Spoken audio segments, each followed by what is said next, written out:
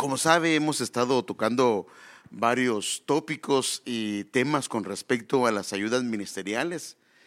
Y pensando en esto, estaba reflexionando sobre la hechura de su casa, o sea, la edificación de su casa. Usted sabe que la casa del Señor era no solo física, sino también la casa del Señor es espiritual, pero la casa tenía techo, tenía paredes, tenía columnas, tenía revestimiento, tenía atrio, tenía dos áreas, tenía velo y cosas por el estilo. Y cuando usted comienza a observar el templo de Salomón, la Biblia dice que el mismo fue formado con piedras tomados de una cantera. O sea que el templo de Salomón fue formado, acuérdense que estaba el tabernáculo que era movible, pero el templo de Salomón ya era algo fijo, y este fue formado con piedras que fueron sacados de una cantera. Una cantera es un lugar donde es una montaña de roca y de ahí cortan los pedazos de piedra y ya los trabajan, los labran, los tallan y ya se los llevaban para la casa del Señor. O sea que esto quiere decir que estaban trabajadas y formadas en la cantera. Déjenme ver un versículo que es muy conocido y también inclusive hemos hablado de él. Primera de Reyes capítulo 6 versículo 7 dice: en su construcción, está hablando de la casa del Señor, la casa fue edificada con piedras labradas.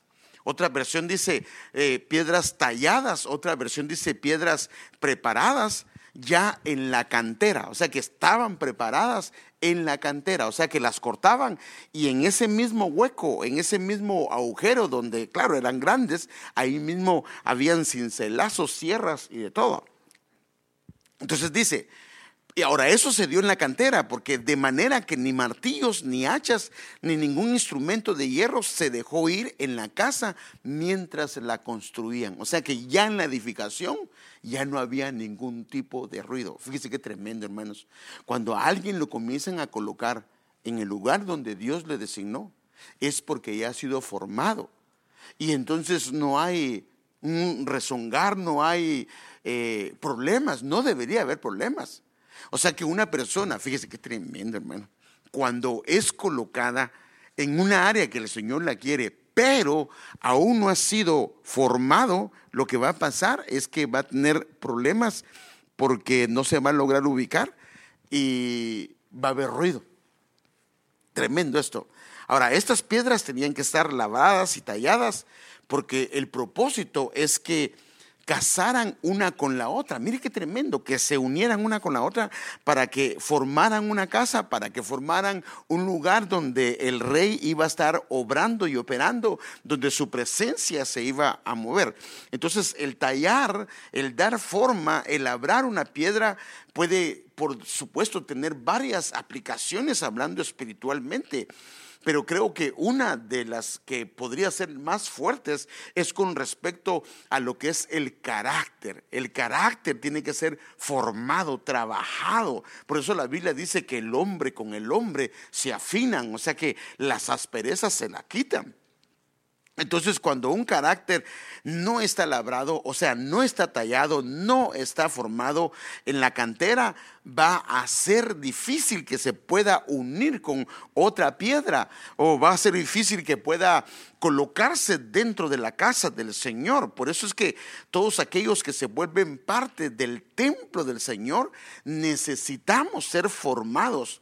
Fíjese, por eso Pedro, hablando de esto, y esto es una aplicación, él habla de esto y dice, primera de Pedro 2:5 en la versión Jerusalén, también ustedes cual piedras vivas. O sea que aquellas eran piedras sólidas, muertas, pero que eran una figura de lo que iba a ser las piedras vivas. Dice, ustedes cual piedras vivas entren en la construcción de un edificio espiritual para un sacerdocio santo. O sea que esas piedras tienen que ser formadas para que puedan ejercer un sacerdocio santo, donde se hacen sacrificios espirituales y termina siendo algo agradable para Dios.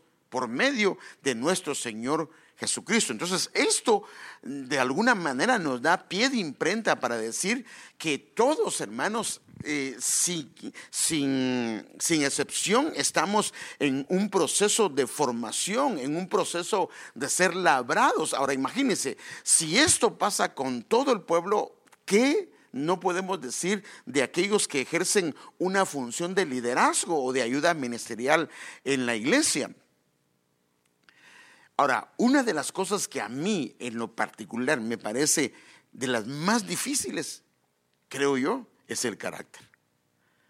Porque el problema del carácter es que el carácter viene influenciado no solamente por nuestros ancestros, sino también viene influenciado por la niñez, pero también viene influenciado por el vientre de donde nacimos.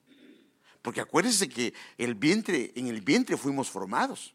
Así dice la Biblia. Por ejemplo, cuando habla David, dice que en el vientre él fue formado. Pero no solo fue formado a la parte física, sino fue formado quién iba a ser de acuerdo al modelo, de acuerdo al vientre, de acuerdo al entorno del vientre. Entonces también donde nos tocó vivir, la niñez que tuvimos, la distorsión del pecado.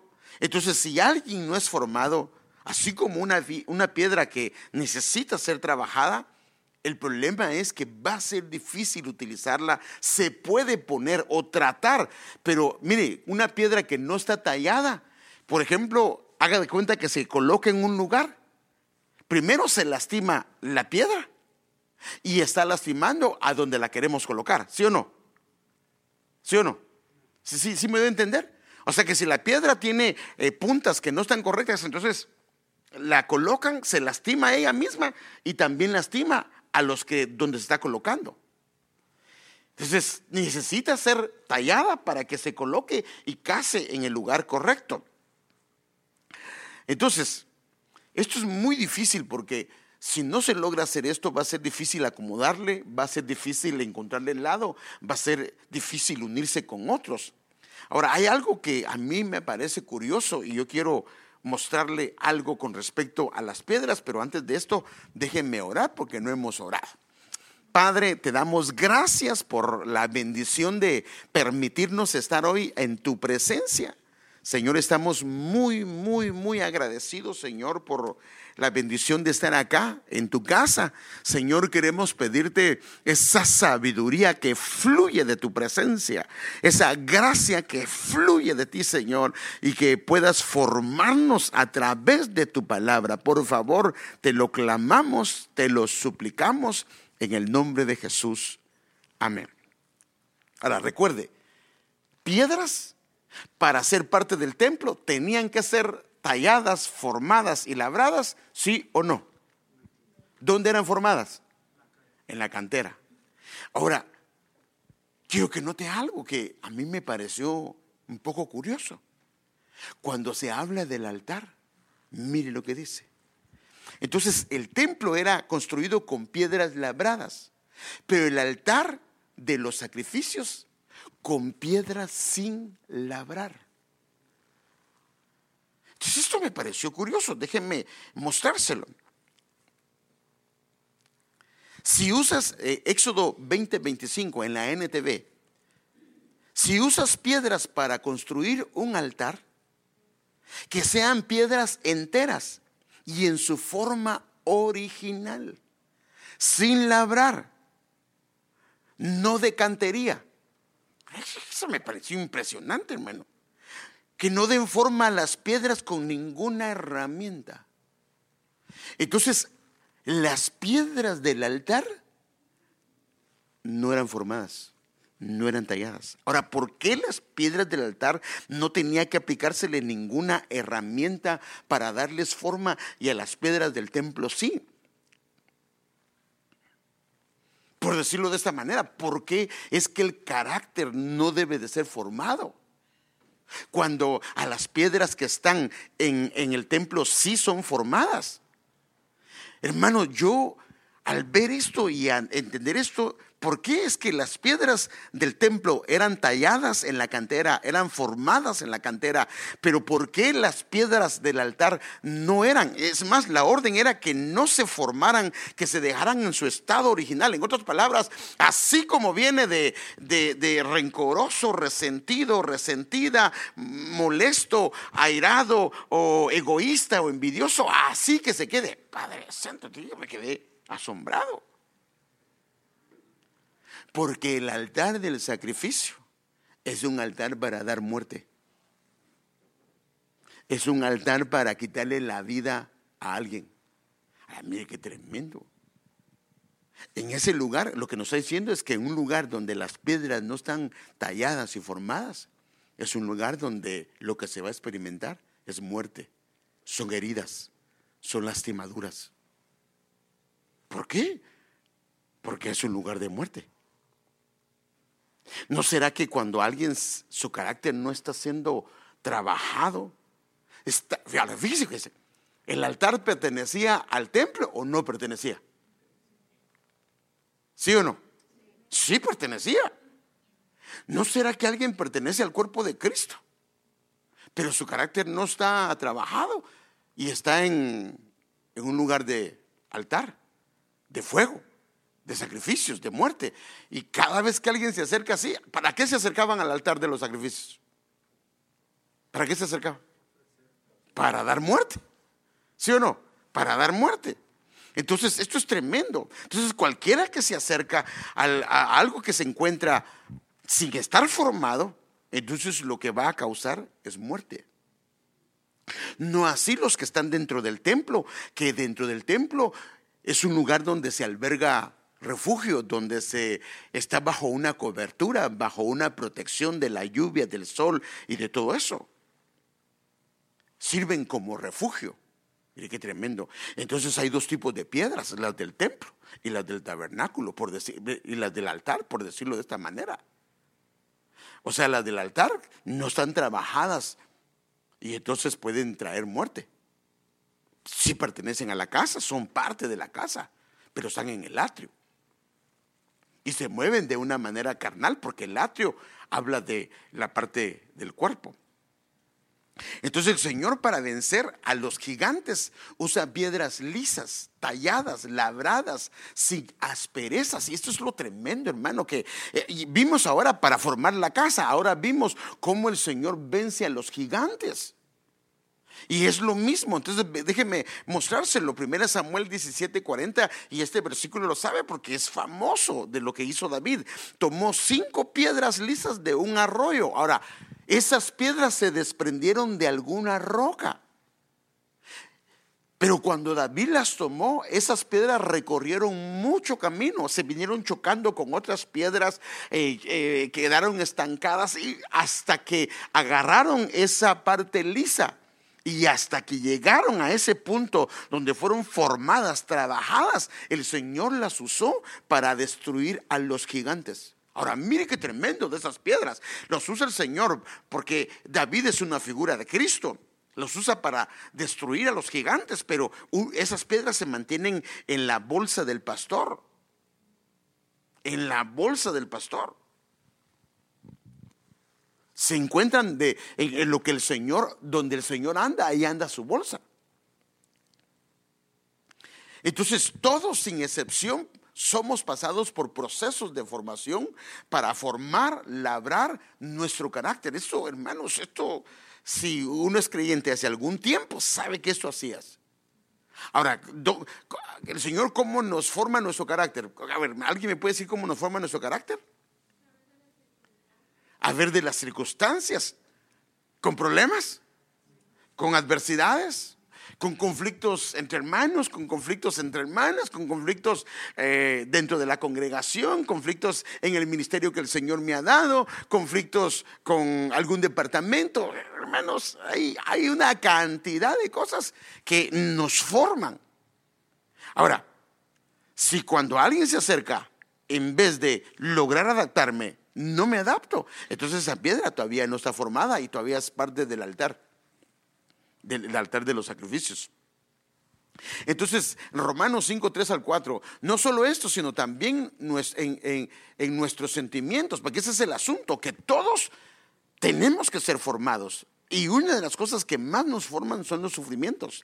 Y dice Romanos 5, 3 al 4. Y no solo solo en eso, sino también en nuestros sufrimientos, porque sabemos que el sufrimiento produce perseverancia. O sea que el sufrimiento en Cristo produce perseverancia. Pero no solo perseverancia, la perseverancia produce entereza de carácter, pero otra versión dice carácter aprobado. O sea que cuando hay sufrimiento produce resistencia, y la resistencia produce carácter aprobado, y el carácter aprobado produce esperanza. O sea que hacen que aquel hombre, hacen que aquella mujer, hermano amado, a través de los sufrimientos su carácter es tocado, es transformado.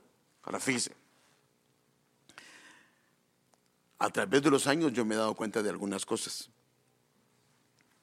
y he visto que hay cosas que pueden ser transformadas en su presencia. Por ejemplo, ahorita se está hablando la palabra del Señor. Yo detecto que lo que el pastor está diciendo es un problema mío. Entonces, al detectarlo, entonces yo voy y le pido al Señor misericordia y le ruego que me ayude y me quebranto y me humillo delante de Dios. Entonces ahí viene su presencia como un fuego y trabaja esa área. Pero ¿qué pasa si el Señor me habla y yo no hago caso? No le pongo atención, no quiero verlo, lo ignoro. Entonces lo que va a pasar es que el Señor me va a permitir los sufrimientos. Van a ser duros, pero lo mismo, a puro cincelazo. Pero se forma porque se forma. Porque acuérdense que nosotros somos piedras vivas que pertenecemos a un santuario.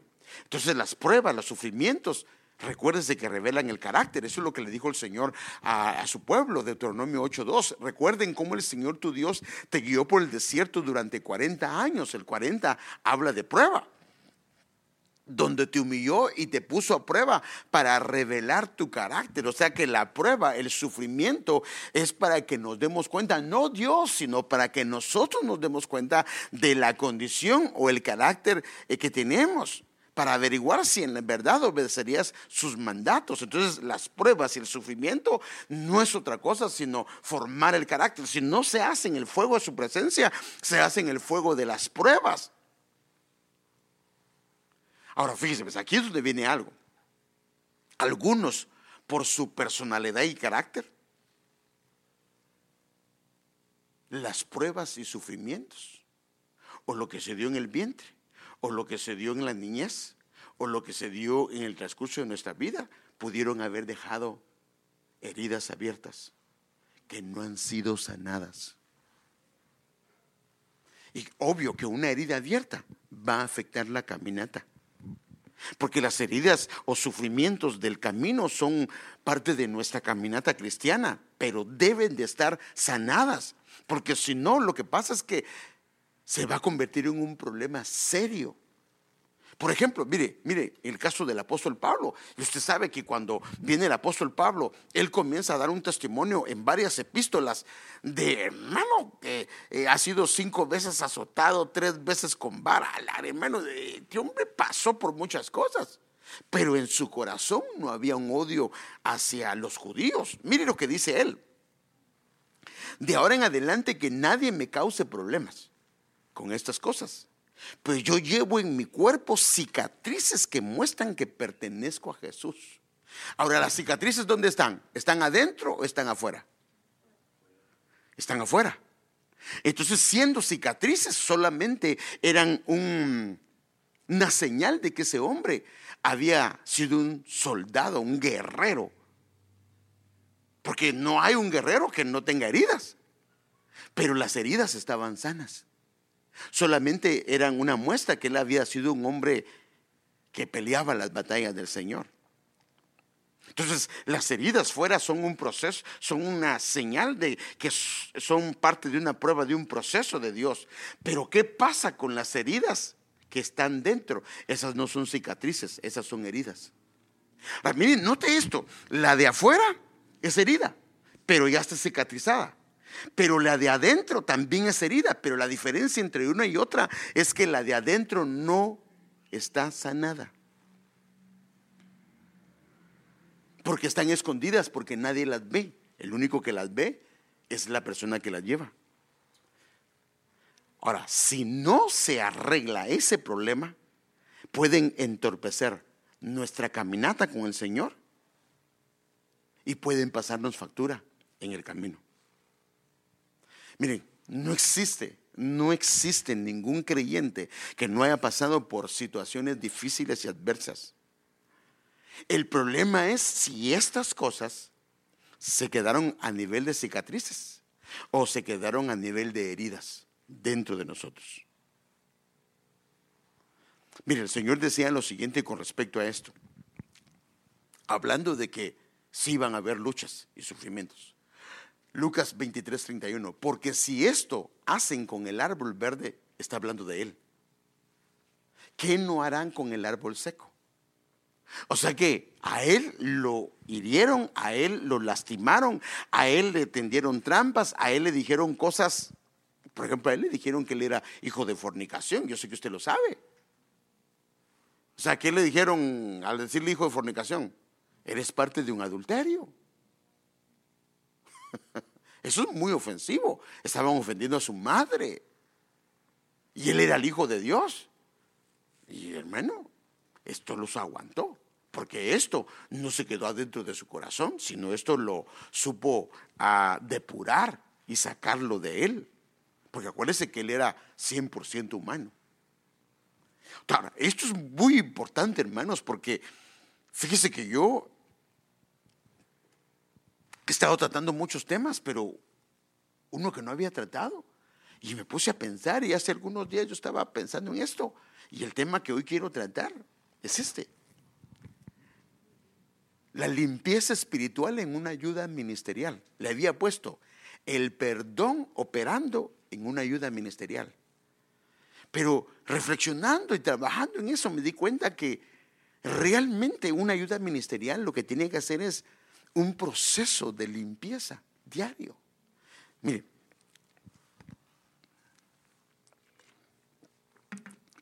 Dios nos deja ejemplos tan claros, hermano, tan claros, tan claros.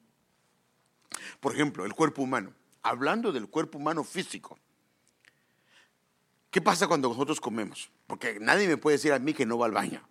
Ay, no, yo si no, esas cosas así, no. Todos vamos al baño.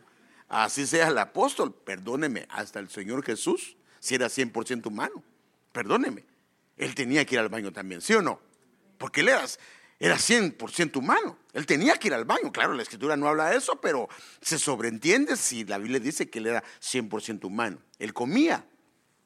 Ahora, fíjese pues, en el cuerpo físico, ¿qué pasa si comemos? Usted sabe que el cuerpo lo que hace con la comida es que agarra todo lo bueno, viene y lo distribuye a todas las partes que corresponde para fortalecer el cuerpo, para darle vitalidad, para darle vigor. Pero ¿qué pasa con la basura? ¿Qué pasa con el desecho? ¿Qué pasa con lo que el cuerpo considera que no es bueno? ¿Qué lo hace? Viene y lo desecha, ¿cierto? Lo desecha. Ahora, ¿qué pasa si una persona pasa 2 días, 3 días, 4 días, 5 días, 10 días sin desechar? ¿Es o no es un serio problema? ¿Podría morir? Sí. Es más, creo que ¿cuántos serán los días que ya es un problema serio? ¿3, 4 días sin ir al baño? 3, 4 días. Va, imagínense. Y nosotros que pasamos con cosas que no hemos depurado, que llevan muchas cosas, mucho tiempo. Si el no sacar la basura llega a afectar físicamente a un hombre que lo puede hacer morir, o a una mujer, que si lo aplicamos espiritualmente, cuántas cosas no limpiamos, no depuramos, y están ahí, están haciendo destrozos porque están matando la vida espiritual.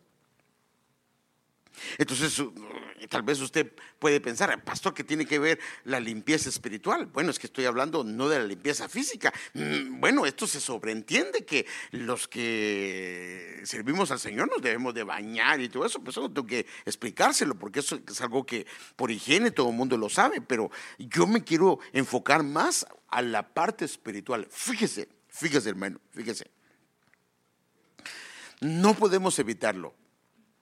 Vamos a recibir palabras, vamos a recibir comentarios, cosas buenas y cosas malas que si las dejamos dentro de nuestro corazón nos van a hacer pedazos. Ahora fíjese, así como el cuerpo desecha lo malo, el Señor dice, si sabes apartar lo precioso de lo vil. Mire, el sistema digestivo apartando la basura y dejando lo bueno. Y el Señor dice, si sabes, hablando del sistema digestivo pero espiritual, si sabes apartar lo precioso de lo vil, lo precioso de la basura, las vitaminas de la basura, serás mi portavoz, serás mi boca. O sea que alguien, ¿por qué no es una boca del Señor? ¿No será que no aparta lo precioso de lo vil? ¿No será que su sistema digestivo para desechar no está bien? ¿Está enfermo? Y viene tragando muchas cosas. Y por eso estoy hablando de la limpieza espiritual en una ayuda ministerial. Entonces, nos guste o no, arrastramos cosas que venimos desde el camino. Y por eso estamos viendo lo letal que puede ser el guardarlo tanto tiempo, cómo puede afectar el cuerpo físico, pero créame, espiritualmente es igual, es lo mismo. Porque algunas de esas cosas llevan muchos años. Y por eso decía, puede ser desde el vientre, puede ser de los ancestros, puede ser el vientre espiritual, la iglesia donde estuvimos, que tal vez nos ministraron, nos vacunaron de una manera incorrecta. Usted sabe bien esto. Y eso nos lo han explicado, que cuando Adán y Eva dieron los primeros hijos, los dieron dentro del huerto. ¿Y cómo le llamamos a esos hijos? Sí, pero hay una palabra que usa el apóstol muy bonita. ¿Son hijos de luz? Los vivientes. Los vivientes. Así le llama él. Y bueno, así le llama la escritura, perdón, ¿verdad? Así le llama la escritura, porque si no siempre dice, ¿por qué dicen que digo? No digan la escritura, eso es cierto. Los vivientes. Pero cuando fue sacado del huerto, ¿a quiénes dio? ¿A quiénes dio? A Caín y Abel. Así no, si no son cauciosos, porque son a Caín y Abel. Ahora, dentro del huerto, ¿habían peleas? No. Fuera del huerto, comenzaron a matarse entre ellos. O sea, por eso es que una iglesia inclusive podría ser que sea un vientre, donde sea un vientre que esté fuera del huerto. Y por eso es que dentro de la iglesia hay muchos problemas. O puede ser una iglesia que el vientre está dentro del huerto, y entonces los que están creciendo son vivientes. Es una persona que está peleándose a cada rato. Es muy probable que esté fuera del huerto. Por eso el Señor vino para restaurar el huerto. Bueno, ese es otro tema, pero un día lo vamos a ver. Entonces fíjese pues.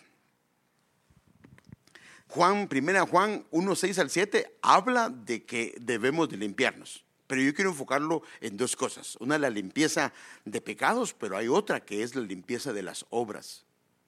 O sea, de las acciones. Déjenme enseñárselo.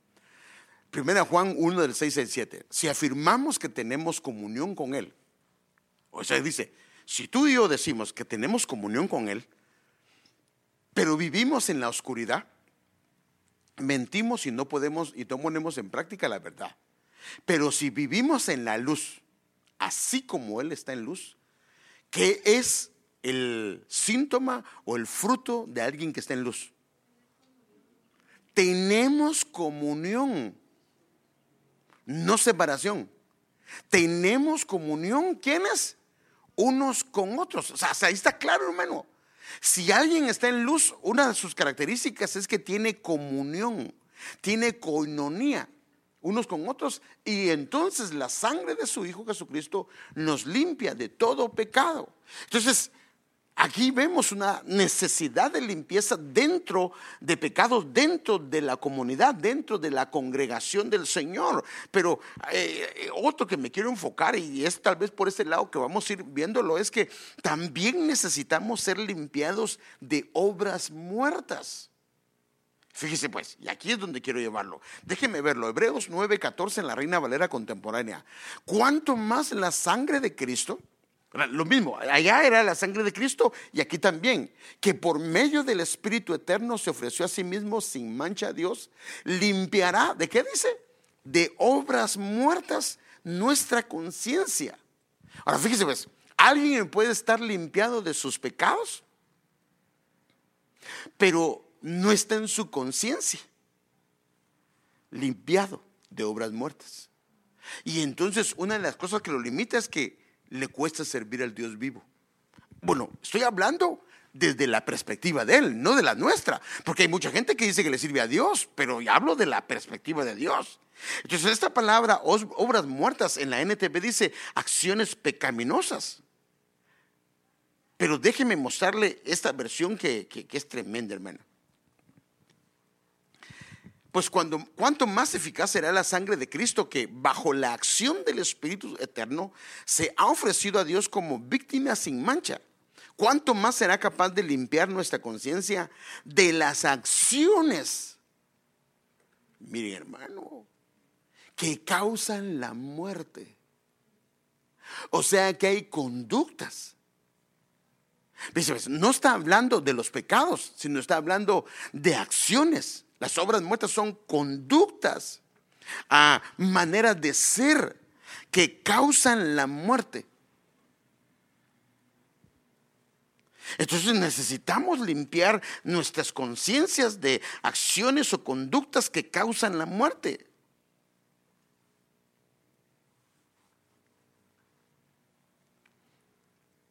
Hermano, esto está tremendo, porque aquí estamos hablando de algo más, hermano. Lo otro es lo que cometemos a diario de alguna manera, y esto es algo que está impregnado en nuestro corazón. Y tal vez esto, hermano, por eso estamos hablando del tema, se llama la limpieza espiritual de una ayuda ministerial. Ahora, mire pues, yo no lo sé, pero yo, como le he dicho antes, yo creo firmemente que el Señor de aquí va a mandar gente a otros lugares. Pero algo que sí Dios me ha permitido ver, y no alguien me lo contó, lo he visto, es que cuando alguien no ha sido trabajado en estas partes, sí en la limpieza de pecados, pero no en esto, hermanos, es un serio problema. Porque cuando no logra trabajar su corazón, entonces va a tener serio problema en la iglesia. ¿Por qué? Porque en la iglesia no se minorizan. Ya como encargado de una iglesia, como pastor de una iglesia, los problemas no descienden, no se bajan. Los problemas se multiplican. Y es más, tal vez antes en casa no teníamos problemas con mi esposa, pero cuando el Señor me llama para ser pastor, entonces ahora el enemigo quiere deshacer mi hogar, porque deshaciendo mi hogar afecta ¿qué? Los hogares de la iglesia, ¿cierto? Porque obvio que si yo tengo problemas con mi esposa, ¿qué deseos me van a dar de dar enseñanzas de matrimonios? ¿Te atreverías cómo voy a dar enseñanzas de matrimonios cuando tengo serios problemas en mi casa? No tengo ni siquiera el ánimo para hacerlo. Y trataría ese tema, mejor lo dejo a un lado y mejor trato de la vida de Nicodemo y Lázaro y todo ese tipo de cosas que es más fácil tratar. Pero de eso no le entraría. Entonces el problema es esto, que si esto no se arregla, y esto es lo que el Señor quiere hacer, por eso es que el tema se llama la limpieza espiritual de una ayuda ministerial, que esto es algo individual. Esto, por ejemplo, los pecados de alguna manera los vemos, pero esto individual, porque yo sé, hermano, mire, nosotros sabemos lo que traemos en nuestra mochila, ¿o no?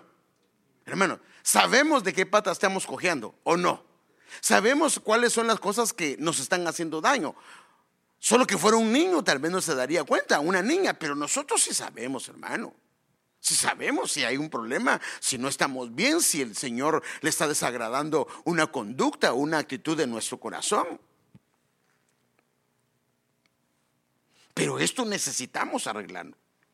Porque si no, lo que va a pasar es que pueden causar la muerte. Y si se recuerda, por ejemplo, con respecto, fíjense, pueden causar la muerte. ¿Qué hacían las piedras que no estaban formadas en el altar? ¿Qué provocaban? ¿Ah? No, las piedras que estaban no formadas. ¿Se recuerdan que habían piedras formadas en el templo? ¿Se recuerdan? Que esas, ¿dónde las formaron? En la cantera. Y ya en el templo, cuando se dice que se hizo, dice que no se oyó ni ningún martillo. Así dice la Biblia. Pero para el altar da un consejo, dice, cuando hagas un altar, no sé si era el altar del templo o posiblemente un altar personal, cuando hagas un altar, a esas piedras no les pongas martillo, déjalas así. ¿Por qué las dejas así? Porque había una atmósfera de muerte. Entonces aquí está hablando de acciones que causan la muerte. Entonces tiene que ver con piedras que no han sido trabajadas. Por eso necesitamos arreglar todo lo que tenga que ver con acciones que puedan estar causando la muerte. Ahora veamos algunas que pueden causar la muerte, que esas son nuestra responsabilidad, pero dése cuenta de esto, que todo esto, muchas de ellas son internas. Son internas. Por ejemplo, raíz de amargura. Bueno, sí vemos los síntomas de una raíz de amargura, ¿sí o no? Pero lo vemos rápido, a veces no lo vemos, porque porque voy a tratar los caracteres también. Y hay caracteres que no se mira que hay una raíz de amargura, pero sí hay raíz de amargura. Ahorita lo voy a ver con usted. De lo que yo quiero hablar hoy es del resentimiento, porque eso fue lo que el Señor me puso a hablar. O sea que hay acciones de muerte que causan la muerte. Mire, por ejemplo, la raíz de amargura, mire, es clara la Biblia donde dice que ninguno pierda la gracia. O sea que la raíz de amargura lo que puede hacer es inhabilitar ¿qué? La gracia, hermanos. Y si con la gracia de Dios aún fallamos, aún tropezamos, sin la gracia de Dios, hermano, entonces la raíz de amargura, una de las cosas que inhabilita es la gracia. Entonces el resentimiento, el rencor, el odio, la ira, el mal carácter, las envidias, celos, egoísmos. Ahora, estos los hemos tratado de una manera general, algunos los hemos tratado un poco más, pero yo quisiera enfocarme específicamente en el resentimiento. Mire, el Señor hace algunos días me puso esto en mi corazón, y eso no tiene nada que ver con el tema que normalmente he estado dando, pero el Señor me lo puso en mi corazón que tenía que tratarlo.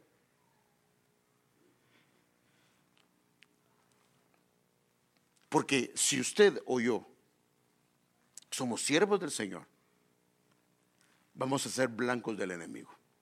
Y el enemigo va a querer destruirnos. Y el enemigo sabe las áreas que son débiles. Y ¿usted qué cree? Tal vez el pastor no sabe, tal vez el hermano no sabe, tal vez la esposa no sabe que tiene un problema de resentimiento. Pero yo le hago la pregunta, ¿sabe el enemigo? Sí lo sabe, sí lo sabe. ¿Y sabe qué fue lo que lo causó? ¿Y qué cree? Mire, cuando hay una pelea de box, yo no sé si ha visto las peleas de box, cuando el boxeador, el contrario, logró ver que el otro tiene esa parte adolorida o le quebró una costilla, perdón por decirlo de esta manera, ¿qué cree? Dice, no, ya no le voy a dar ahí porque pobrecito, no está correcto, mejor le voy a dar en el otro lado. No, es que pues lo que quiere es ganar. Entonces, ¿qué hace? Le sigue dando en el mismo lado, porque la idea es noquearlo, que el otro se rinda. Pues el enemigo lo mismo, cuando ve que detecta una área que es un problema, nosotros nos va a dar por ahí.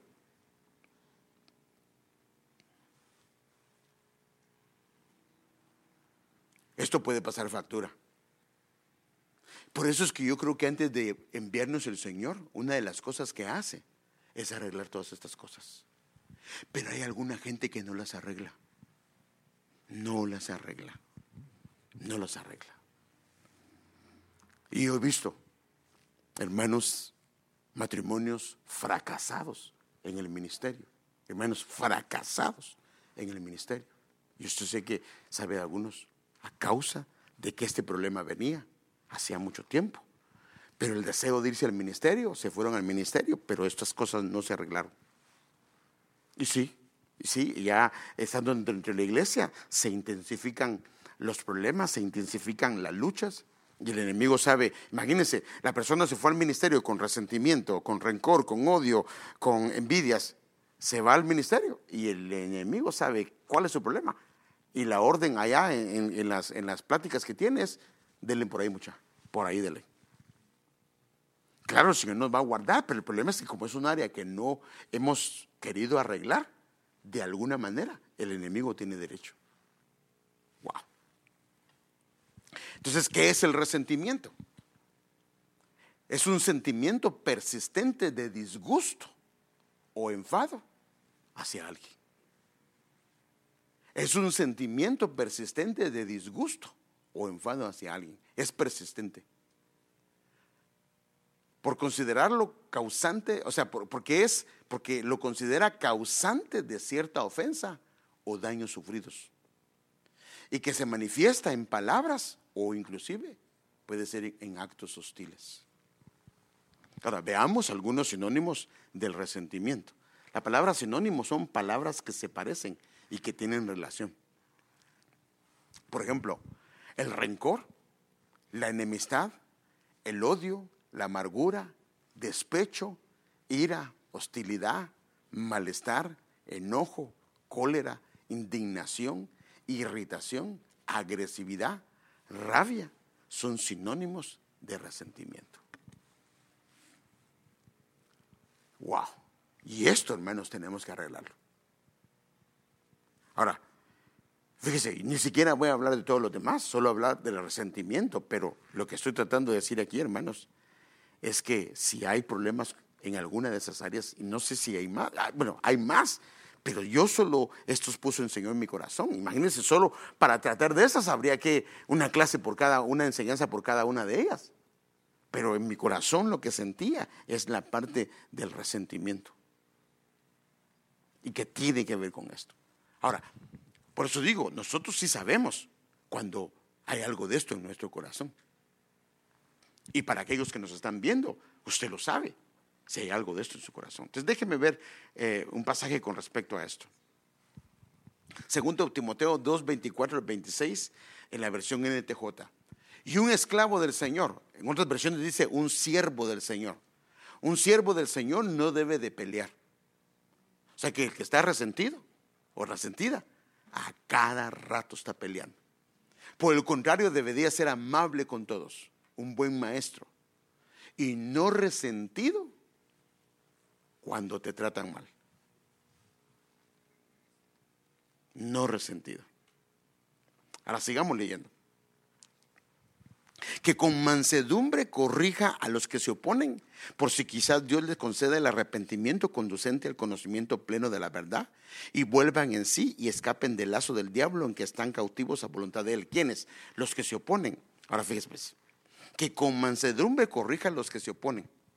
Entonces, cuando alguien tiene problemas de resentimiento y alguien se le opone, lo manda al infierno. Esa es una hija del diablo, ese es un hijo del diablo. Que si no lo es, sino que es un hermano, una hermana que tiene problemas de carácter.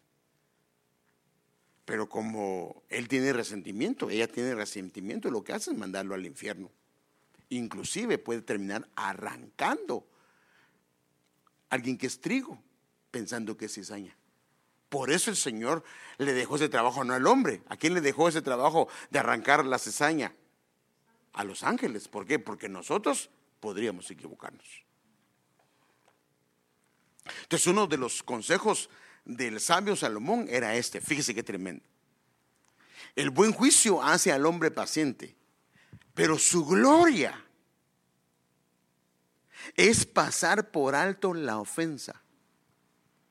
Pero el resentido no puede pasar por alto la ofensa. La resentida no puede pasar por alto la ofensa. Lo que hace es alimenta más su resentimiento. Pero el consejo de acá es, porque hermanos, estando como ayuda ministerial va a haber gente que te va a menospreciar, va a haber gente que no te va a tomar en serio, va a haber gente que te va a ver con menosprecio, te va a ver, ¿y este quién es? ¿Quién se cree? o te vas a pensar que sabe más que tú.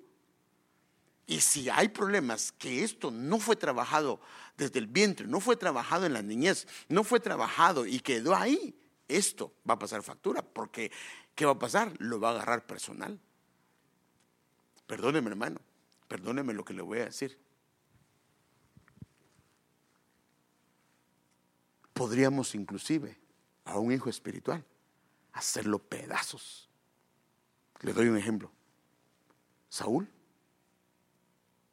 ¿Le había hecho bien David a él o no le había hecho bien? ¿Para quién peleaba David?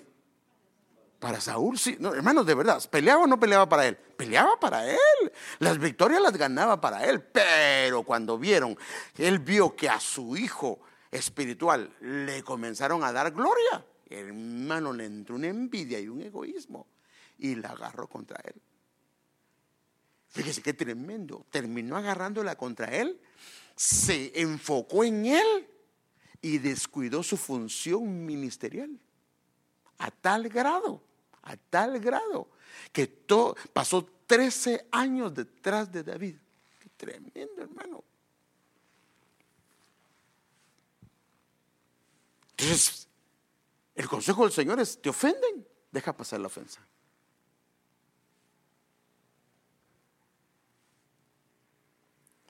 Pero si te la guardas muy personal, va a tener fruto.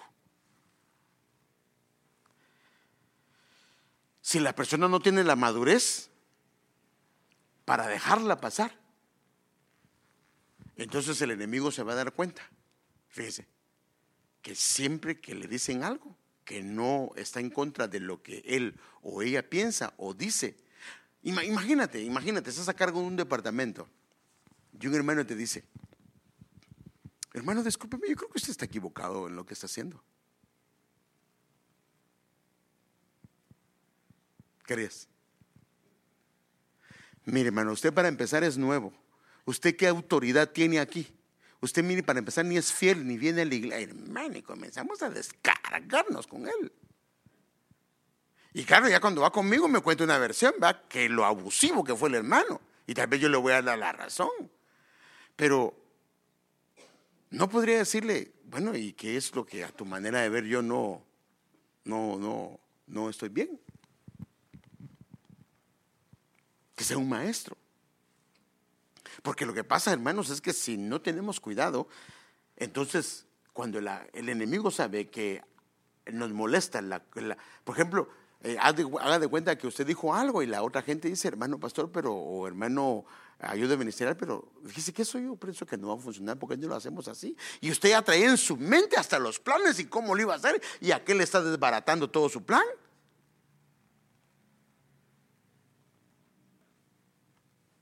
Hermanos, aquí no es para opinar, aquí es solamente para que ustedes obedezcan lo que yo les estoy diciendo. ¿Se va a ganar el respeto de los demás? ¿Lo van a querer seguir? Entonces van a decir: hermano, ¿será que yo puedo trabajar en otro departamento? Porque ahí no quiero trabajar.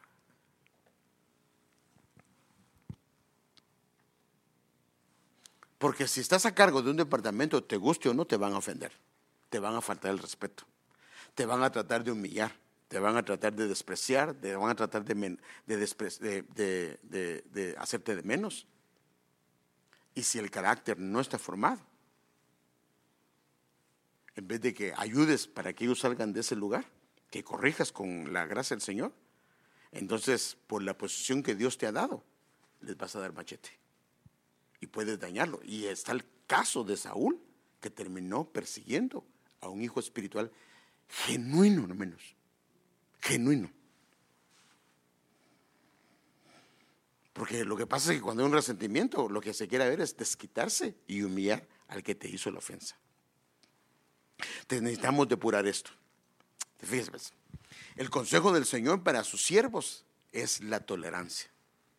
¿Qué es tolerancia?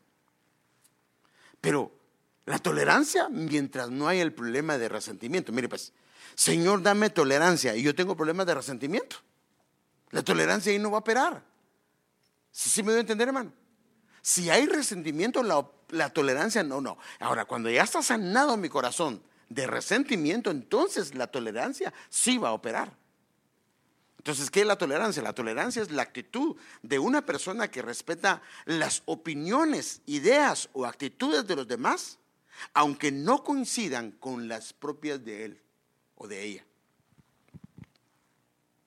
Déjeme ver esto, hermano amado, en otra versión. Mire, porque un siervo del Señor no debe ser contencioso, sino amable con todos, apto para enseñar y que sea tolerante. La otra versión dice que no sea resentido, que no se lo tome personal. Pero acuérdese, si su tierra está libre de semillas de resentimiento, no va a haber ningún problema con una ofensa. Pero si su tierra tiene semillas de resentimiento, no va a ser tolerante. Va a actuar con resentimiento, hombre o mujer. Entonces el resentimiento, ahora aquí está lo tremendo, hermano. Vamos a ver cómo el resentimiento se vincula a otras conductas que son lo opuesto a la sabiduría. Y esto es tremendo, hermano, porque si es opuesto a la sabiduría, es una conducta que va a llevar a acciones de muerte. Entonces el resentimiento está vinculado a la necedad. Te aseguro que el resentimiento destruye ¿a quién? ¿Qué hace el resentimiento? O sea que entonces si está diciendo que destruye al necio, ¿qué le está diciendo al que tiene resentimiento? ¿Qué le está diciendo, hermanos? Que es necio, ¿sí o no? Que el resentimiento destruye a la persona y le dice al necio. Significa que la persona que tiene resentimiento, un problema que tiene es un problema de necedad. La necedad se vincula al resentimiento. Porque, por ejemplo, déjeme darle un ejemplo. Viene la persona resentida y el hermano viene y le da una opinión. Y la opinión que le está dando es buena, es correcta. Es lo que se debe de hacer, pero como vino de ese hermano o vino de esa hermana que me cae gordo, prefiero hacer lo que yo decidí. Dice que tremendo, ya no es la voluntad de Dios. Ahora, le pongo un ejemplo. ¿Qué si hubiera estado resentido Moisés con su suegro Jetro? Cuando vino a su suegro Jetro, usted sabe que Jetro se quedó así, va a tocarse la barba y miraba que Moisés se pasó desde las 5 de la mañana y eran las 10 de la noche y no paraba y no atendió a toda la gente. Y le dice, mire papadito, usted está mal, le dijo. Si sigue haciendo eso, usted se va a morir y se va a morir el pueblo. Y si hubiera estado resentido con el suegro, y usted viejo, ¿qué se cree? ¿Sí? ¿Qué se cree él? Si acaso y no soy yo el que hablo con Dios. No, hermano, tomó el consejo. Fíjese, pues, era de un hombre, tomó el consejo y lo hizo así. Pero no había nada en él. Entonces, el resentimiento también está vinculado a la incredulidad. Los incrédulos están llenos de resentimiento. Ay, Padre, pero ¿cómo puede ser un creyente teniendo problemas de resentimiento? O sea que la Biblia le dice que el que tiene resentimiento, su problema es la incredulidad porque no le ha creído a Dios de lo que debe de hacer. Aun cuando Dios los castiga, por eso viene la necesidad, se niegan a pedirle auxilio. Se están ahogando. Él o ella se están ahogando en su resentimiento y en vez de pedir ayuda, en vez de pedir auxilio, en vez de pedir socorro, ¿qué dice aquí? Se niegan a pedirle ayuda. ¿A quién? Al Señor. Mire esta otra versión. Los de corazón impío abrigan resentimiento, no piden ayuda aun cuando Dios los castigue. En vez de decir, Señor, perdóname, estuvo mal lo que estoy haciendo, no lo hace. Entonces, ¿qué y dónde se puede haber provocado el resentimiento en el corazón? Entonces aquí es donde yo me voy a ir, Padre, me voy a ir rápidamente, pero usted lo puede ver en casa, porque si no, no voy a terminar. Entonces fíjese, ¿qué y dónde se puede haber provocado el resentimiento en el corazón? Número 1, padres, no irritéis a vuestros hijos y hagáis que vivan con resentimiento. Irritar es alguien que ha sido molestado con bromas pesadas, que lo han estado molestando o recordándole tal vez sus errores, su pasado, lo que ha hecho. Entonces es una persona que lo han fastidiado o lo han irritado bromeando mucho. Si no tienen cuidado, se puede guardar resentimiento y se la tiene guardada a él o a ella, que es la que le tenía, la que lo estaba molestando. Entonces, irritar a alguien a través de haber molestado intensamente a alguien puede provocar el resentimiento. Mire otro. Cuando Jesús salió de ahí, los maestros de la ley y los fariseos resentidos se pusieron a acosarlo a preguntas, estaban tendiéndole trampas para ver si fallaba en algo. Entonces, cuando él les dijo la verdad, mire, otra cosa, cuando a alguien le dice la verdad y no la quiere recibir, en vez de reconocer su error, comienza a haber un resentimiento. Entonces, en este caso, el Señor les dijo la verdad a ellos y en vez de reconocer su problema, se resintieron con el Señor y entonces comenzaron a buscar cómo ponerle trampas. Ahora, fíjense, el resentido o la resentida lo que hace es comienza a poner trampas. A ver, ¿dónde agarra el hermano? ¿Dónde agarra la hermana? ¿Dónde agarra el pastor? ¿Dónde agarra la pastora? No, la tengo que agarrar y se lo voy a restregar. No, hermanos, es que es increíble esto. Es que el resentimiento es un problema serio. Mire que dice el versículo 54. Se pone trampas para ver si falla en algo. Otro, una piedra. Mire que dice Proverbios 27:3. Una piedra es pesada y la arena también. O sea, está hablando del peso de esto. Pero el resentimiento causado por el necio es aún más pesado. O sea que lo que hace es que, mire hermano, Padre Santo, ¿sabe qué significa gloria? ¿Sabe qué significa la palabra gloria? Y cabod. En la Biblia lo que significa gloria es peso. Por eso es que cuando la gloria de Dios llenó el templo, los sacerdotes no pudieron ministrar porque era un peso de su gloria tan grande que tuvieron que tirarse al piso. Se tuvieron que tirar. Pero era un tirarse en adoración, en humillación al Señor. Pero ese tipo de peso también bota a alguien, pero no en humillación y en adoración, sino en orgullo y en necedad. ¿Y qué dice la Biblia? Que al altivo lo mira de lejos. O sea que el resentimiento es algo que causa, es la antítesis de la gloria. Sí causa un peso, pero no es un peso correcto. El otro me lleva a adorar, el otro me lleva a humillarme, el otro me lleva a reverenciar al Señor y el otro peso me lleva a hacer todo lo contrario de lo que hace la gloria del Señor. Déjeme ver otro. David ahora se encontraba en gran peligro porque todos sus hombres estaban muy resentidos por haber perdido a sus hijos e hijas. Cuando alguien comienza a tener resentimiento, es a causa de que él o ella, es causa de que él perdió una posesión, perdió un privilegio, perdió algo que el Señor le había dado. Entonces lo hace responsable. En este caso, ellos hicieron responsables a David de lo que estaba pasando con su familia y entonces se la dejaron ir a él y había un resentimiento en el corazón de ellos. Entonces el Cana, su esposo, le decía: Ana, ¿por qué lloras? ¿Por qué no comes? ¿Por qué estás resentida? ¿Acaso no soy yo para ti mejor que 10 hijos?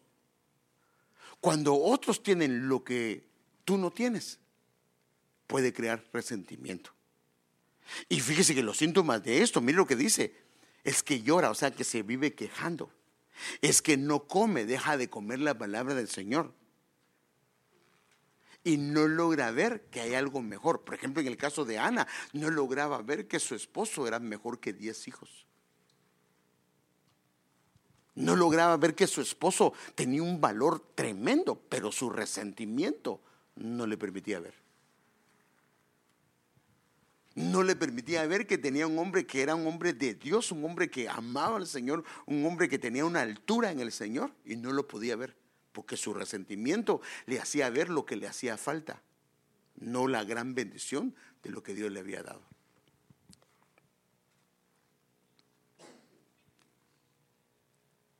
Otro, pero no miró a Caín ni su ofrenda. Caín se mostró muy resentido y agachó la cabeza, y el Señor le dijo: ¿por qué estás resentido y tienes la cabeza baja? Cuando alguien es honrado, si esta persona tiene resentimiento y no lo honran a él o no lo honran a ella, esto fue lo que pasó. Usted sabe que Dios honró a Abel por la ofrenda. Se agradó, así dice la Biblia, que se agradó de Abel y de su ofrenda, pero no dice nada de Caín. ¿Y entonces qué pasó con Caín? Se resintió. Ahora mire, el resentimiento lo llevó a tener acciones de muerte, ¿sí o no? Porque ¿qué llegó a hacer con su hermano? Lo terminó matando. Lo terminó matando. Y cuando, ahora, mire, ese es el problema del resentimiento. Por eso es que creo que el Señor me lo puso en mi corazón, porque el resentimiento llega como que a una línea donde la gente ya no se arrepiente, porque Dios le dijo: ¿dónde está tu hermano? Ahora, ¿quién le estaba hablando? ¿El pastor? Hermano, ¿quién le estaba hablando? Dios. ¿Y sabe qué hizo él? Una falta de respeto hacia el Señor, y le dijo: ¿acaso yo soy guarda de mi hermano? Como que dice: si yo no soy su guardaespaldas para que me estés preguntando a mi hermano. Y, o sea, Dios le estaba preguntando a él, no porque Dios no supiera, sino porque Dios quería darle la puerta del arrepentimiento para que él se arrepintiera y se volviera. Y prefirió, hermano, prefirió que lo echaran de la tierra. Prefirió salir del entorno que Dios los había puesto, del entorno familiar, con tal de no arreglar sus problemas con Dios. O sea que el resentimiento, esto duró no solamente en la vida de su hermano, sino duró con Dios y se fue a otros niveles, a tal grado que se terminó desviando. Por eso es que el resentimiento es muy serio, es muy difícil, y tenemos que pedir al Señor, hermano, una limpieza espiritual. Y si algo está pasando con raíz de amargura, con rencor, con odio, con todo eso, tenemos que arreglarlo, y que no sea que se vuelvan acciones de muerte en nuestro corazón. Y aquellos que nos están escuchando, tienes que arreglarlo. No puedes seguir sirviendo hacia el Señor, eso no es correcto. No es correcto, hay que arreglar estas cosas. Ahora, el no arreglarlos es orgullo, no hay otra cosa, es orgullo. No se le puede llamar de otra forma. Y también, y por eso le decía que se vincula con la necedad. Cuando no eres escuchado es otra. Cuando no eres escuchado, cuando no te toman tu consejo. Mire, eso pasó con Aitofel. Usted sabe que Aitofel era un hombre que la Biblia dice que el consejo de él era como oír la boca de Dios, hermanos. Aitofel era un consejero del rey David.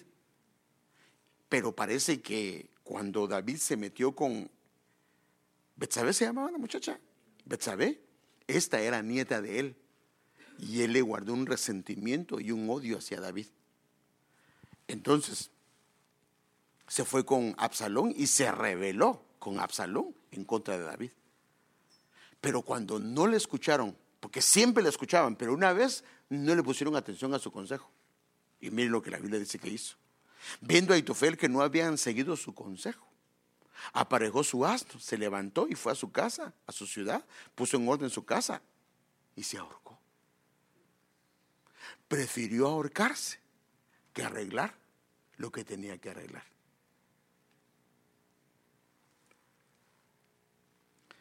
Cuando no te hicieron justicia, cuando no te mandan a llamar. Por ejemplo, hay un hombre que se llama Absalón. Dice que tremendo, hermano. Este hombre, usted sabe, si conoce un poquito la historia, Amón se llamaba su hermano, pero solo de padre, no de madre. Y él abusó de una muchacha que se llama Tamar, que era sí hermana de papá y mamá de Absalón. Y cuando él abusó sexualmente de ella, pues era hijo también de David. David tenía que matarlo, pero no pudo en su corazón matarlo. Y Absalón eso no lo pasó. Para él fue injusto lo que hizo su padre.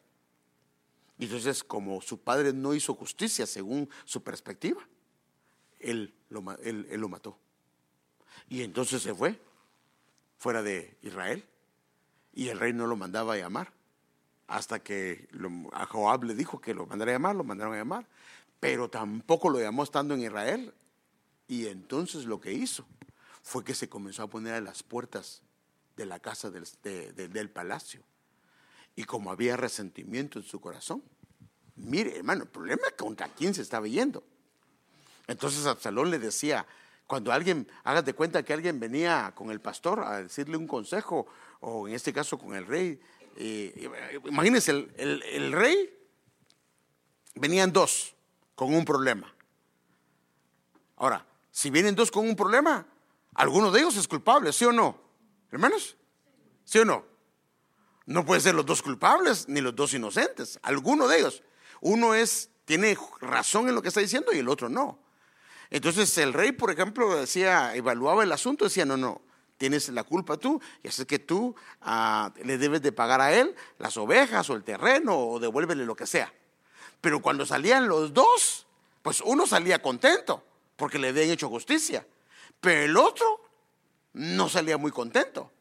Entonces cuando venía salían después del palacio, que miraba que es que este rey, que no sé qué, y entonces pues el que salía contento, pues aquel no se acercaba porque venía ya contento con el rey, pero el que salía descontento se le acercaba y le decía, ¿y qué fue lo que te pasó? Esto y esto y esto y esto y esto. Pues tienes razón. Si yo fuera rey, te daría la razón y te haría justicia.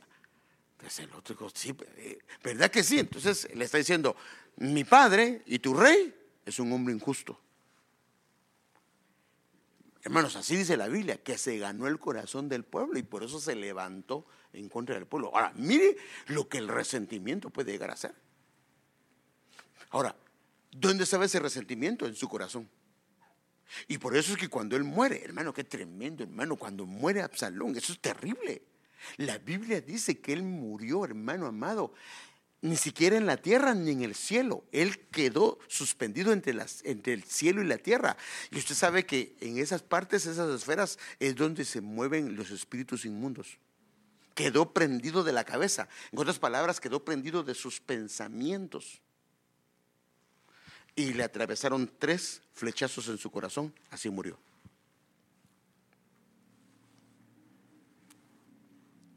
Ay, Padre, ya se me pasó el tiempo.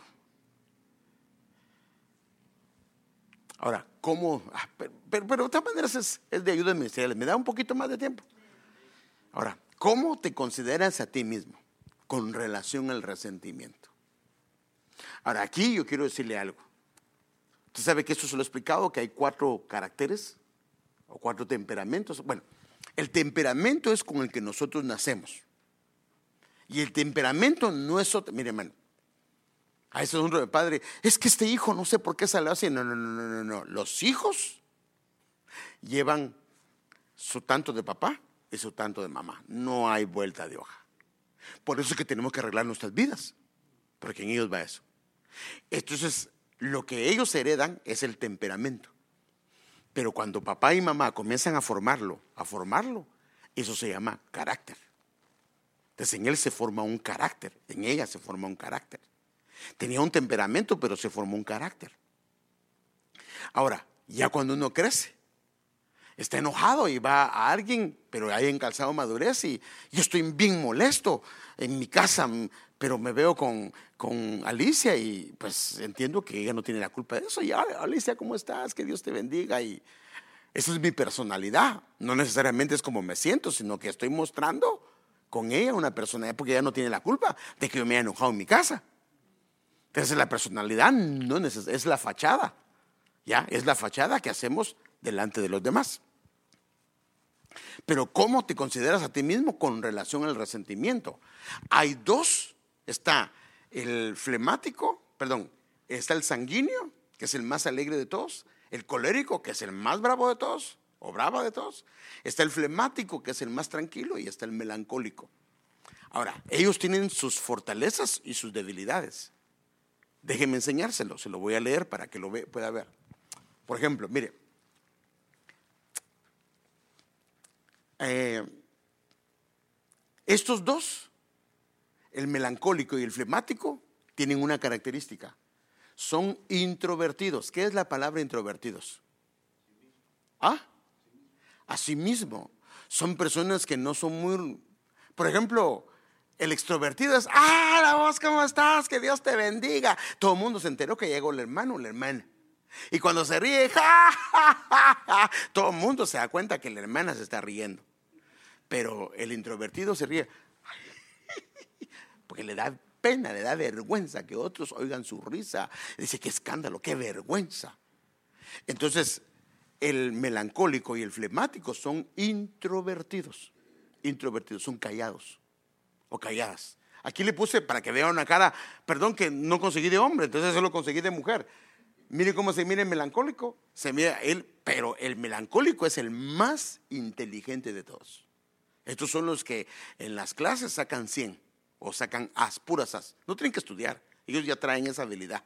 Estos son muy ordenados. Ellos ordenan no tienen que enseñarles, ellos ordenan su cama bien bonita. Ahí en la cama no ve tirada no, ahí va bien parejita las sábanas, los zapatos están en orden porque ellos no pueden. Mire, déjenme darle un ejemplo. Aquí, ahí los de la cama no van a ver, pero si los zapatos están así, él no puede verlo. O ella no puede, no se ven mal los zapatos, entonces los pone así, los pone parejitos. Le molesta ver aún ese desorden, le molesta. Si ve, por ejemplo, la sábana que está tendida allá, la tiene que correr, porque le molesta, le choca, va en contra, va a su oficina y bien ordenadito, le choca ver ese desorden. En cambio el sanguíneo no, el colérico tampoco, esos son los más desordenados de todos. Entonces fíjese, ¿ves?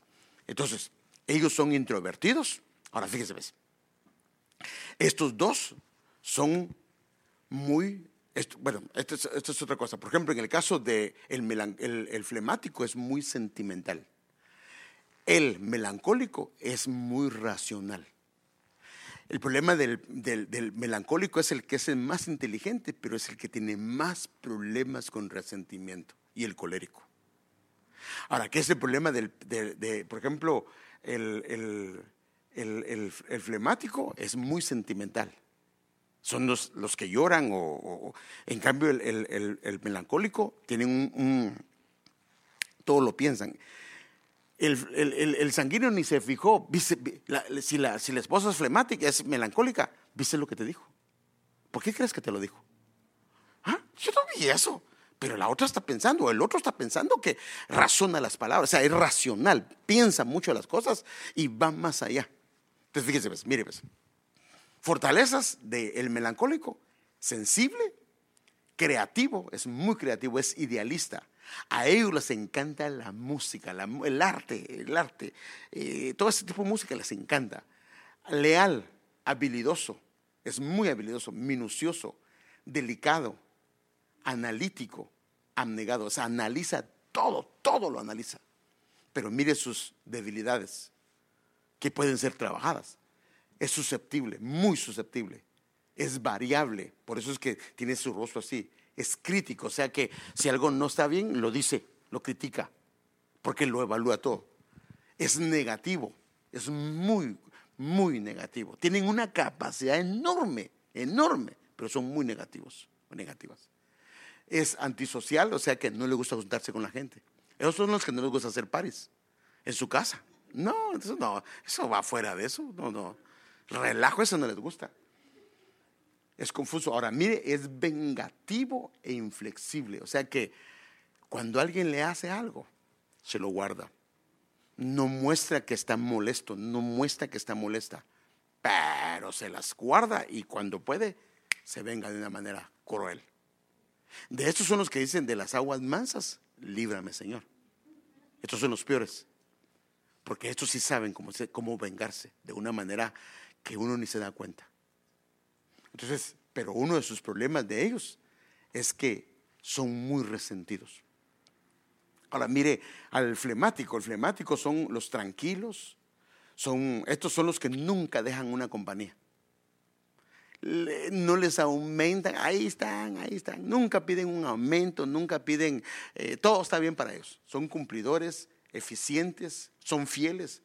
Estos son los que son, si son mujeres, son tan tolerantes y permisivos que a los hijos les dejan pasar de todo, de todo, de todo, de todo.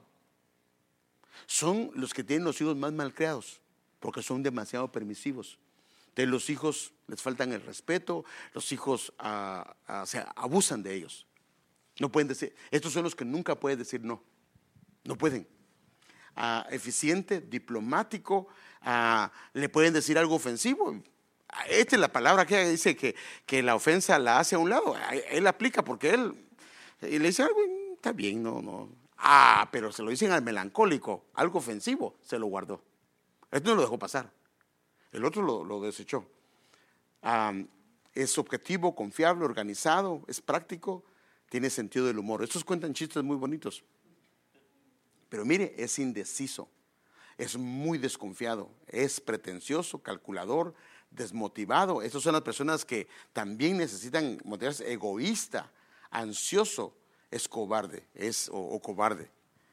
Ahora fíjese más. Ahora mire este otro. El colérico, tanto el flemático, el melancólico como el colérico, tanto el melancólico como el colérico son personas que razonan, no se mueven a nivel de sentimientos. Por eso es que las personas coléricas y melancólicas tienen un problema. Son muy dadas a ser crueles, no les importa lo que la gente piense, no les importa si hacen daño, porque ellas no piensan. En cambio, el sanguíneo y el flemático, ellos son sentimentales. Ellos, no, ¿cómo le vamos a hacer eso? Me duele ver que lo que le va a pasar. En cambio, otro dice, ¿por qué? Si no es tu culpa. Él se lo hizo, que se lo buscó, que mire cómo sale, no le importa. Si le va a ir mal, no le importa. No le importa porque él es racional. Entonces, el colérico y el sanguíneo, los dos son extrovertidos. Pero tanto el flemático como el sanguíneo son sentimentales. Extrovertido es que no tienen problema para hacer amistades. Fortalezas del colérico: es enérgico, se propone algo resolutivo, lo alcanza, es optimista, le ve lo bueno, es independiente, no le gusta trabajar con gente, es práctico, es líder. Estos son normalmente líderes, son líderes. A estos son los que desde chiquitos comienzan a darle órdenes a los demás. Nadie les enseñó, les dan órdenes inclusive a sus mayores. Ellos ya lo traen. Independiente, es líder, es audaz, es productivo, es voluntarioso. Pero mire, es impaciente, eso no tienen paciencia. Es prepotente, es intolerante. No, los errores de la gente no se los tolera. Entonces ellos tienden mucho a ser resentidos. Es vanidoso, es insensible al dolor de los demás, es dominante, es rencoroso, es sarcástico. Estos dicen unas bromas porque no les importa lo que la gente piensa. Ellos dicen lo que piensan. No les importa si va a ofender a alguien. En cambio el sanguíneo y el flemático no. Ellos antes piensan que esto puede ofender al hermano, y no lo hacen. Es sarcástico, es alguien que es pesado para hablar. Ahora, el sanguíneo, atento, estos son los que más amigos tienen. Generalmente estos, y el flemático casi nunca tienen líos con nadie, porque como las ofensas les resbalan, por eso ellos no tienen problema. Casi la mayoría de ellos no tienen problemas de resentimiento. Casi la mayoría de ellos. Atento, cálido, amistoso, entusiasta, compasivo, confiado, compañero, simpático, comprensivo. Ahora, usted lo puede ver en casa y puede analizarlo para que se evalúe quién es, porque eso también le va a ayudar a entender a sus hijos, a entender a su esposo, a entender a su esposa. Pero mire sus debilidades. Es voluble, o sea que cambia de carácter. De repente, y de repente, ¿qué te pasa? Nada. ¿Pero qué tienes? Pues nada. ¿Pero cómo que nada? Si yo te veo que estás mal. No tengo nada. Es impulsiva, egocéntrico, solo piensa en él, violento, indisciplinado, y el colérico son indisciplinados los dos. Exagerado, o sea que cuando cuenta algo siempre le echa salsa a los tacos. No, por eso le digo, son temperamentos que así vienen, pero si se comienzan a formar con papá, le dicen, no, mi hijo, ahí estás mintiendo, y es cuando trabaja su carácter. Es exagerado, es improductivo, porque trabaja mucho por sus sentimientos. De repente está a 100 y de repente no. Es pusilánime, también trabaja mucho con su habla y su alma, y es muy inestable. Ahora, aquí tenemos que ver dónde estamos nosotros, porque eso nos va a ayudar. Por ejemplo, si es un colérico o es un melancólico, es muy probable que una debilidad sea el resentimiento. Ahora, uno que es el que domina, y uno puede ser un melancólico con colérico, o un melancólico con sanguíneo, o un melancólico con flemático, pero uno es el que predomina. O puede tener la mezcla de más de uno, pero normalmente uno es el que predomina. Y en este caso es usted el que debe hacerse la evaluación de dónde es. Ahora, esto porque, por ejemplo, la persona, la hermana o el hermano que es sanguíneo, flemático, le dice, pero yo no sé por qué tú eres tan débil de carácter que por todo te resientes. Pero es que el sanguíneo no tiene problema con el resentimiento, el flemático tampoco. Entonces dice, la hermana me hizo eso y mira, yo no. Sí, porque su temperamento como que tiene un protector contra las ofensas. Pero el melancólico y el colérico, él no, él sí las agarra y se las toma personal. Entonces para ellos esto va a ser un poco más difícil. Y ellos normalmente, o ellas, son las que tienen más problemas con estos. Bueno, ¿cómo se evita el problema del resentimiento? Ahora, esto es lo que deberíamos hacer todos, pero ese es el problema, lo mismo que le estaba diciendo. Comemos y nuestro cuerpo viene y desecha no más de un día, a lo más 2 o 3. Mire, dice, si se enojan ustedes, se enojan, ahora no va a decirse que te enojaste contigo mismo, bueno, me enojé conmigo mismo y mañana te pido perdón. No, pues estaría loco, Si no estamos hablando ¿se enojan con quién? Con alguien más. Ahora ahí póngale esposo, esposa, hijo, hija, tío, tía, hermana, primo, lo que sea. Si se enojan ustedes, no cometan el pecado de dar lugar al resentimiento. O sea que una de las cosas que trae el resentimiento es el enojo. Que te molestaste por esto, te molestó aquello.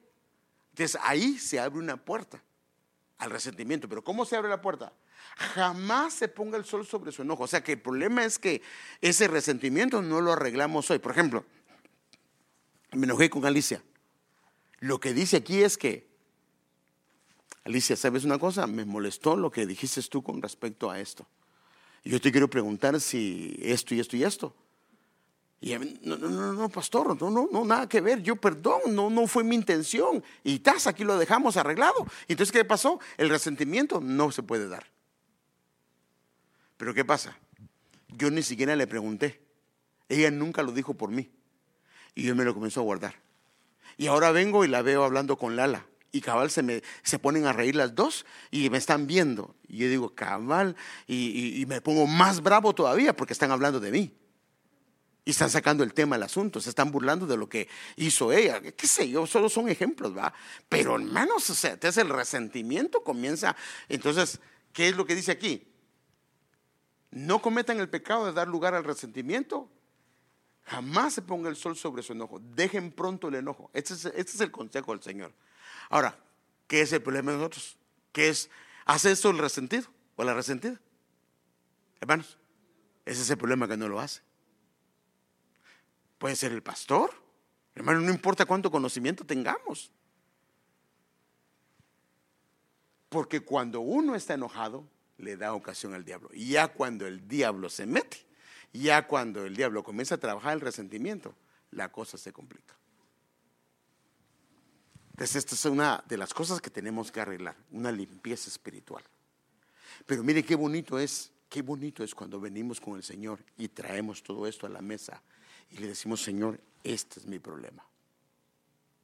Y primero trato yo de arreglarlo delante de Dios. Si no lo puedo, busco la ayuda pastoral. Y todo ayuda. La solución de Dios al resentimiento Tengan paciencia unos con otros, perdónense unos a otros. Si alguno tiene resentimiento contra su prójimo, así como el Cristo los perdonó, también ustedes deben de perdonar. Ya termino con esto. Esa es la limpieza espiritual en una ayuda ministerial. Pero esa limpieza es tu responsabilidad, es mi responsabilidad. Imagínense, le estoy enseñando yo esto y en 5 días alguien le hace algo y se resiente. Entonces la enseñanza que escuchó solo entró aquí y salió por aquí. Pero si viene, ¿quieres preguntar algo? Pero si viene y dice, no, el pastor dijo esto a través de la palabra y yo lo arreglo. Y lo arregla, significa que la palabra la recibió y quedó guardada dentro de su corazón. Entonces el resentimiento, mire lo terrible que hay. Estimado, estando siempre alertas, evitando que alguien se prive de la gracia de Dios, se prive de la gracia de Dios, no sea que alguna raíz de resentimiento brotando hacia arriba haga daño. Y por su influencia, muchos terminen siendo ser contaminados. O sea, ¿qué hace el resentimiento? O sinónimo de la amargura, va a contaminar. Ahora, ¿quiénes son los que están más cerca del resentido o de la resentida? ¿Quiénes, hermanos? Su familia. ¿A quiénes va a afectar? ¿A quiénes va a contaminar? No, pero solo yo, hermano pastor, o solo yo, no, pues lo que le dice la Biblia es real. A los que va a afectar primero es a los de su casa. Esto es lo que dice la palabra del Señor. Mire este otro. Mano, y esto es tremendo. Martín me estaba hablando un día de este pasaje que es tremendo, hermano. Efesios 4:30 al 32. No contristéis al Espíritu Santo de Dios, con el cual fuiste sellados para el día de la redención. ¿Y cómo se contrista? Según me estabas contando, Martín, ¿cómo lo habías visto? Pues estaban varias características dentro de todas las que usted estaba mencionando. Pero una de ellas era la ira, ¿verdad? ¿Te fijas? No contristéis al Espíritu Santo de Dios, con el cual fuiste sellados para el día de la redención. Todo resentimiento. Entonces, ¿cómo podemos contristar al Espíritu Santo? Con resentimiento. O sea que no solo hay un resentimiento, sino hay varios. Por eso aquí dice: todo resentimiento y furor e ira, gritería y palabras injuriosas, quítese de vosotros, y también toda malicia. O sea que esas cosas contristan al Espíritu Santo. Antes bien, sed los unos con los otros benignos, compasivos, perdonándoos mutuamente, como también Dios nos perdonó a vosotros en Cristo. Se puede también contristar al Espíritu Santo. Hermanos, ¿y si contristamos al Espíritu Santo? Perdóneme, ¿estamos fritos o no? Hermanos, sin el Espíritu Santo, ¿cómo vamos a salir adelante? Sin la gracia de Dios. Ahora, el problema es que, ¿será que Dios hace una excepción y dice: no, pero es que me ha servido, mi hija me ha servido? No, pues su palabra es su palabra. Y el enemigo usa la palabra como derecho legal. Entonces, no, hermanos, tenemos que renunciar a todo resentimiento. Y este es el mensaje de hoy, el mensaje para las ayudas ministeriales: la limpieza espiritual. Ahora, esto es algo que no vemos nosotros, solo tú lo miras, solo yo lo miro. Ahora, mire, el problema es que si yo no lo arreglo, si yo no arreglo el problema, se transfiere. ¿A quiénes se transfiere? A los hijos. ¿Quieres que tus hijos tengan problemas con esto? No, entonces hay que arreglarlo. Hay que arreglarlo. Hay que arreglarlo. El resentimiento es una de las cosas más dañinas que hay. Y eso es lo que el Señor me puso en mi corazón para el día de hoy. Nada que ver con los temas que he traído, pero créanme que el Señor me comenzó a dar algunos pensamientos y: Padre, Señor, no puede ser esto. No puede ser. Por eso le había puesto el perdón, cómo opera en una ayuda ministerial. Pero hoy, viendo unos pasajes, me di cuenta que era una limpieza, tanto de pecados como de acciones que causan la muerte. Si causa la muerte, es porque causan la muerte. Ahora, ¿la muerte qué? ¿Física? No, la muerte espiritual. Padre, estamos agradecidos contigo por tu amor, tu misericordia, tu favor.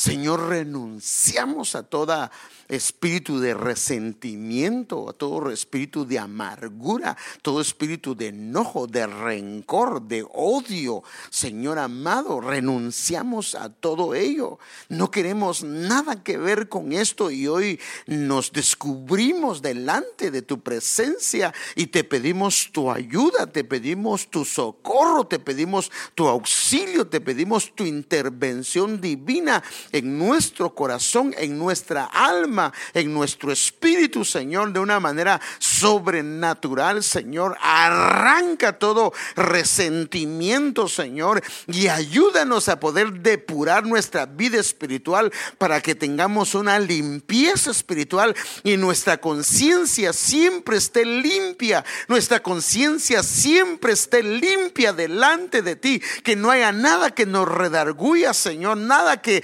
Señor, el enemigo pueda usar para poder ocupar o para poder tentar o para poder aterrizar en nuestra conciencia, en nuestra alma. Señor, por favor, pedimos tu operación divina, Señor, y hoy nos presentamos, Señor, y si hay corazones en nuestras vidas o hay sentimientos, Señor, de resentimiento, por favor, límpianos de eso. Renunciamos en el nombre de Jesús a todo eso, y que toda planta que tú no plantaste, Señor, sea sanada y liberada hoy en el nombre de Jesús. Gracias te damos, Padre. Amén.